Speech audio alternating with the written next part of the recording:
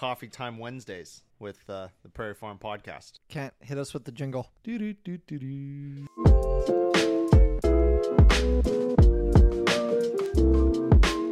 Well, we are here recording in a live audience setting. We haven't done this for a little over a year. In fact, the last time we did this, Nicholas, it was right when we got back from our Illinois trip last year, where we interviewed Judd McCollum and Mitch Gleason and John Waller on all the crazy stuff they've, like mammoth tusks. Oh, when we were in Illinois last? Yeah. And we got back at like 2 a.m. and then we had to be up early and do a live show. Yep. It was the Owls. It wasn't a Rotary. Yeah. It was an Owls. That's an Owls Club. Yep. It was a lot of fun. So we're glad to be here. We're in the American heartland city of East Moline, Illinois, just mere miles away from basically the revolution of modern farming, right? Nicholas joked, if we had put a picture of our combines up on the screen, you guys probably would have broken the TV. We run a lot of orange over in Linville, Iowa, but we do use a John Deere windrower. We spend a lot of hours on that every summer. We also don't own anything that was made after anybody here was born. So it is all super old. All pre-World War. Yeah. But no, we're happy to be here, and we're happy to talk conservation with you. Just a reminder, our podcast is presented by Hoxie Native Seeds and Wild Rivers Coffee Company. I got my new bag of coffee ordered, Nicholas. It's coming. I got the Bear Roast, which is the Guatemalan. What do they sponsor out of that? That goes to Backcountry Hunters and Anglers, another conservation organization that I'm a member of myself. So our listeners know, but for anyone here at the Rotary Club that doesn't know, Wild Rivers is a coffee company, and every bag that you purchase, a percentage of it goes to a specific conservation group, and they have great coffee. Kent actually almost exclusively orders. Have you guys heard of the coffee that has to be eaten by a cat, and then it gets pooped out by a cat, and then that's all he's very prestigious about the kind of coffee he drinks. After you pick the hair out, it's not so bad. Oh my goodness. No, I do not drink that coffee. I don't have that kind of money or that kind of taste. But Nicholas is going to introduce us for this podcast on just kind of, I know our listeners are familiar with the story, but the story of Hoxie Native Seeds, our founder, Carol Hoxbergen, and kind of his vision when he decided to go from conventional row crop ag model to our alternative cropping system of growing wild prairie flowers and grasses and sedges. I don't think we've told our listeners this yet, and maybe we did. We re-recorded the first episode. Yes. Of it, which is Dad telling a story about starting the farm. So there's like an hour and a half version of this it's the first episode that we have. All the nitty gritty details. Yes. I will not be able to cover all of those. It is a very interesting story. Here's what I will say. Farming had crashed in the middle of the 80s. There was no way to make money on livestock or corn or beans.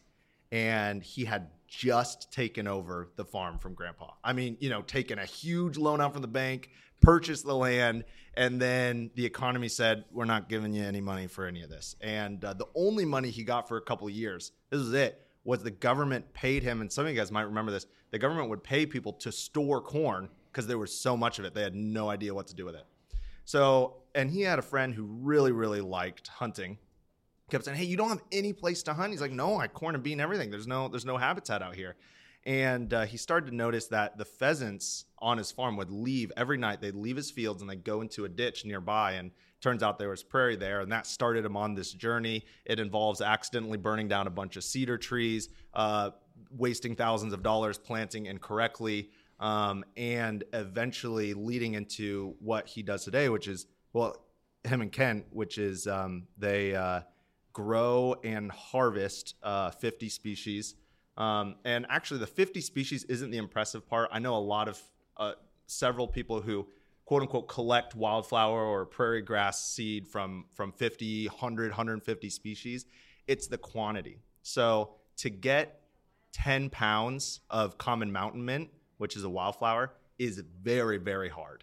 And you have to hand weed those fields. So you can't have 30 acres of it because you have to walk those fields. So he does that today. Well, actually, mostly he just checks in on Ken and I and make sure that Ken's doing his job right. Turns out if you're willing to hold a garden hoe long enough, it's pretty good job security. Yeah, yeah. But that's a little bit of his story. Again, please go back and listen to it. He has an incredible story. He faced a lot of discrimination against farmers around him. He started no-tilling in the 70s, and he was basically bullied by his neighbors for it. And now it's a common practice, way ahead of his time. Really admirable, and gave up a lot. Get every boom of corn and beans that there's been, in the 2000s and even a few years ago, he's given up all that money, and he has put all his money because he believes that wildlife is worth it, and he's wanting to do something about it. So it's a cool story. Yeah, so definitely go back to that first episode. We had to re-record because, we didn't know what we were doing the first time we did it, and it sounded about like cat crap coffee. It was terrible. So it didn't sound very good. So I thought, we're in Illinois. I actually grew up in the Quad City area. I'm a grad from Sherrard High School, and that is the last time I've actually been to a Rotary meeting. I went to the Milan Rotary. I think I was, by some miracle, I was the foreign language student of the month. I think my teacher just felt bad for me, saw that I was trying, but give it didn't to want us, me Ken. to give Show up. us what you learned. But it's good to be back in a Rotary Okay. meeting. And I also know John Michael Nelson. We worked together a lot of summers, sweating it out at working in the Sherrard School District, waxing floors and everything. So I feel like I'm coming home today for this podcast. But I wanted to just, my topic is going to be related to Illinois, and we are in the hometown of John Deere. And I wanted to tie that into like the history of Prairie here in Illinois, and not just the history, but where we're at now and looking forward into the future. So the John Deere plow, the first successfully, commercially produced plow, something that was available at large scale, came off the line in 1837, which is interesting to me because my grandfather, whose farm I live on now, he was born in 1937. And that, of course, was on the other side of the Mississippi River in central Iowa. And there's a little bit of an interesting timeline there. But in 1837, these commercially available plows were rolled off the line, and farmers started using them, widely across the country. And what's interesting is what did they use to plow the soil before John Deere? Well, Nicholas and I had that question answered about a month and a half ago. We went and did a podcast at the Nelson Pioneer Museum over in around Oskaloosa, Iowa, and they had an old pre-John Deere plow sitting there. And basically, what they would do is they'd find like a branch that kind of worked like the right shape of a plow, and they'd cut the ends of the branches off. And then they'd have individual plows that they'd put on each point of those branches. But the problem there was they weren't self-scouring like the John Deere plow. So they would just cake up and bog down in the mud. And it was, an already difficult job was much more difficult. And so it was fascinating to me that one of the greatest inventions of the last 200 or 300 years was metal shaped a little differently.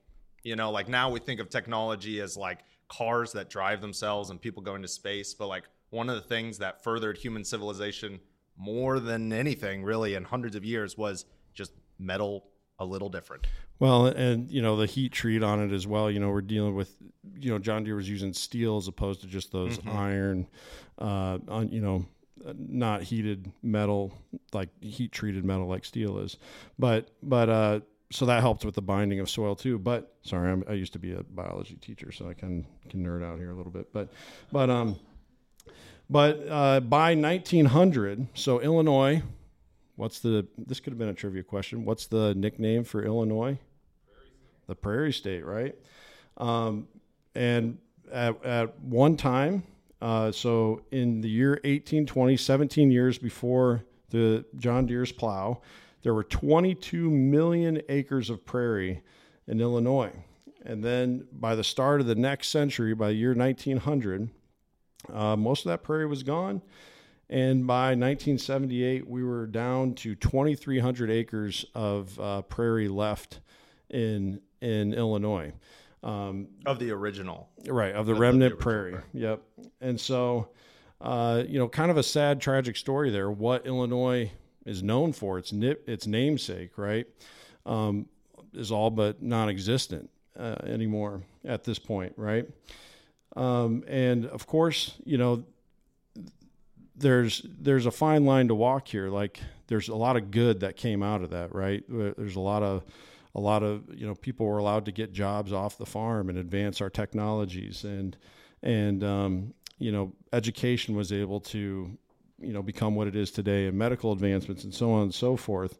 And so there's trade-offs, right? But the thing that we lost was not just what Illinois is known for. So, there's like a sentimental attachment there, but we lost a lot of just wild and natural beauty and things that were good for the world around us. Think of water quality, air quality, soil quality, habitat value for our wildlife. And along with the loss of prairie, we lost a lot along with that, right? And a lot of the natural problems that we see today stem back to that. And of course, it's not just in Illinois; it's in Indiana, it's in Iowa, it's in Michigan, and southern Wisconsin, southern Minnesota. It's a lot of the same story, right? And so it's not the end of the story, though. In 1985, many of you probably remember when the federal government, through the U.S. Department of Agriculture, rolled out the Conservation Reserve Program, or the CRP program, as most people refer to it as. And that's been a big victory for prairie.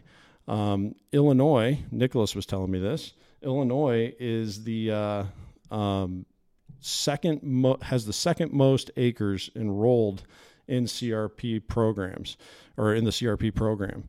And just ahead of that is Iowa. And I looked up, there's a good website called the EWG Conservation Database that we've referenced before. They basically sift through all this federal data to come up with numbers on how many acres, how much money is dispersed through CRP, all that. And in Illinois today, well, as of 2020 is the last time they did a survey of the data, there were just shy of 606,000 acres of restored prairie. So that's pretty big. That's a great win. And that's really, to tie that back into what Nicholas was talking about with Carol, that's really been a big part of what Carol's work has been for the past 40 years, is growing seed for the CRP programs. But as we look towards the future, 606,000 is a huge win. It's a huge victory, but we started at 22 million, right? Now, it's about 3%. Yeah, something. Nick's the math guy, but he's the sales and office guy. But that's still a far cry from 22 million, right? And we can't go back to 22 million. We have good things that have come by removing prairie. That's hard to say, but it's true, right? But we need to find something that's closer to the middle of that. And so we can also throw in there some of the things that you guys have probably seen before, like the Nachusa grasslands run by the Nature Conservancy. I think it's out by Dixon. I think there's another large prairie reconstruction down near Peoria, I think, right, Ben? I think that you guys have gone to down there. And there's a few others around the state. So that number's probably actually, closer maybe to like 700,000 acres of restored prairie in Illinois. But a great way that I think that Nicholas has talked about a lot of times is backyard pollinator, right, Nick? Yeah. I think our motto used to be conservation happens 1 yard at a time, because we sat down and we said, what actually would move conservation forward? What would help with the basically the apocalypse for the insects that has happened recently, taking away, elk were eradicated on this side of the Mississippi. What would help with these things? And we thought, well, we could force government programs. We could force, and look, guys, I don't like the government. I don't like government programs. I don't want more government programs. So what's your alternative? And we spent months, Ken and I, thinking, what can we do? And the alternative is a mass consciousness growing in the area of conservation. That's why we started the podcast, because even if you wanted to move the government gets moved often by big business, which then is moved by consumers. So if the consumers, if us, all of us sitting here and listening to this said, you know what I really want? I really want products that didn't decimate fields where bees could have pollination, or tree groves where on monarch paths where they're trying to get from Canada down to Mexico. That's what I want. And if we got together and decided to spend our money in such a way, then we could actually make a change. Then you're changing the mind, or you're changing the product that these bigger corporations are serving, and then that they're going to start lobbying for different things in the government. But we also said, well, what can we do? What can an average person do besides talk about it a little more or something? And we designed backyard pollinators. I think we sell them as little as 500 square feet, something real small. But the idea, and I'm not trying to sell you on buying this thing from us. You don't have to get it from us. But if we did the math. If Greater Chicago, 10% of the houses took 500 square feet and put some pollinator-friendly something in there, it would end up being 4,000 acres of pollinator-friendly area where limitless habitat could happen in there. I mean, you're talking about, you could see pheasants in cities hopping from little field to little field, and they'd have the food, they'd have the sustenance to do that. Now, obviously, you wouldn't see them as prevalent as out when you're hunting them on a CRP field, but the point is we could integrate better. And I think almost what you were alluding to on your topic today was that there was such a big change. We can't go back to 22 million acres of prairie. Our economy and lives depend on what happens on those acres. But instead of 3%, we could maybe have 7%. Yeah, there's a lot of green space. Think of my yard at home, or think of a lot of times there's urban green spaces like near hospitals or churches and things like that, where those are acres that could serve a new purpose, or an old purpose in this case, and be restored to pollinator habitat. Even things like songbirds, and of course it's nice to get those charismatic species. And some of you might be thinking, wait, they have a non-native species for their logo. That's true. The pheasant is not native to America even, but it is part of our story, which is why we include it. And so it is fun to think about things like pheasants and quail. And I would say it represents the way that we think about things. It doesn't have to go to just how it was. We don't want to go get water in a bucket from the stream. We like what we have now. It doesn't have to go to exactly what it was, but there's a way forward that works well with nature. Right. It's like the Prairie Phoenix. That's kind of what it's like. The Prairie Phoenix. Like that one? We might have missed out on the name. I don't think it would have done as well. But yeah, so that's kind of the, where we're at now, and looking forward, we're going to, and some of those, like CRP, it is a government program, and I'm thankful for it. And I'm happy that my tax dollars go to support it. Ken and I argue about the government a lot. Can't throw it all away, Nick. But no, it's fun though to think about how each one of us can have a hand in the way forward, and with every little bit that we've been given. As far as land goes, land is our most valuable commodity, right? What we're entrusted to and how we can shape that and try and improve the natural scene, not just here in Illinois, but across our whole country, and then hopefully around the globe. It's the change has to start in one spot, and from there it catches on and it flows out. And we've been seeing that. There's been a great response, I think, over the last several years. Not just from us, but from all prairie enthusiasts. We're a part of an organization known as the Iowa Prairie Network, and just to see the work that they've been able to help with, and a lot of other people in the prairie industry, I think the future is very bright. And that's one thing our founder Carol taught me was, Kent, you can't be a pessimist and be in the conservation business. You gotta have that optimistic outlook, and that's true. I think there's been a lot of good things that have happened here. and even seeing things around the Quad City area. I heard last week you guys had Nahant Marsh in, which is just a great conservation success story here in our area. And I know of some other projects that have gone on that have really made a change even since I was a kid.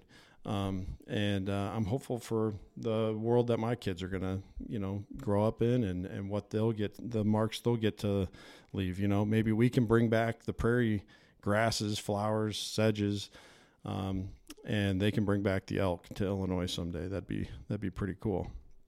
Man, well, thank you so much for listening to the Prairie Farm Podcast. Do not forget, we are gratefully sponsored by Wild Rivers Coffee. Great coffee, great cause, great company.